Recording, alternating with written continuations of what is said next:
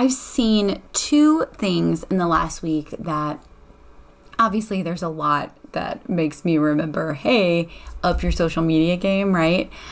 We had Ignite Your Raving Fans, and I was talking a lot about social media then because I think it's really important just to really pour into your audience, especially when you are pushing or you're talking about a certain offer. But two things in the last week helped me, and I love having these constant reminders, by the way, and so I'm giving it to you too, helped me really up my social media game again. The first one was somebody posted, and I honestly don't remember. It was one of those scroll moments, and I didn't even look at the name, somebody I follow, but they said, my free social media content is better than most people's paid content.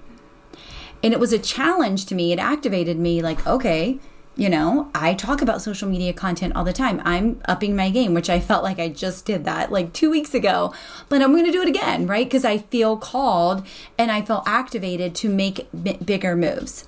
And then I was listening to a training by my coach, and when she said this, again, it activated me to make bigger moves. And it was, my social media is an offer. It just happens to be free. I treat my social media like a free offer. And then I started thinking, okay, what if every single social media post that I put out is like a mini masterclass? Like it is a bite-sized masterclass. How can I challenge myself to do that more? How can I challenge myself to put that out more? Most of us have this fear of giving it all away. And if we give it all away, there's no reason for people to buy. But I am here to tell you, number one, you can't give it all away. Number two, nobody is going to consume all the free stuff. They don't have the capacity. They don't have the time. And number three, people pay for different things. Number one, they pay for organization, right? And I've said this before on the podcast, and I've said this before in video, but they pay for organization. Gary Vee says this in his audiobook. He says, you didn't have to pay for this book.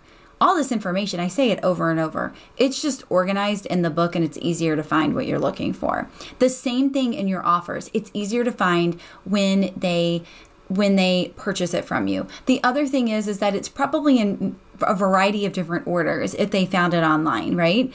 When you actually sell something, it's compact, right? It's like a present, right? It's very organized. It's in a present. Let me deliver it to you. There's a roadmap. It goes in order. It's step by step. There's a process. You're probably going to also go a little deeper in a training, but at the same time, right? People are paying for that organization. Number two, people are paying for proximity. They want to be in your world. They want to find out what else you have to offer. They want to be closer to you.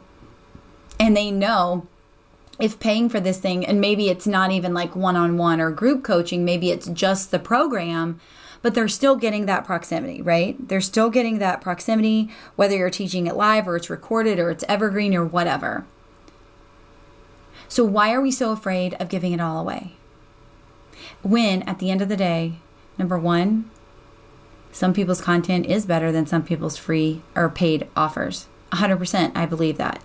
And number two, what if we created our social media as our free offer, as our free lead magnet, or like I'm going to start thinking of it as, I'm going to be dropping mini masterclasses every single freaking day because I believe in it that much.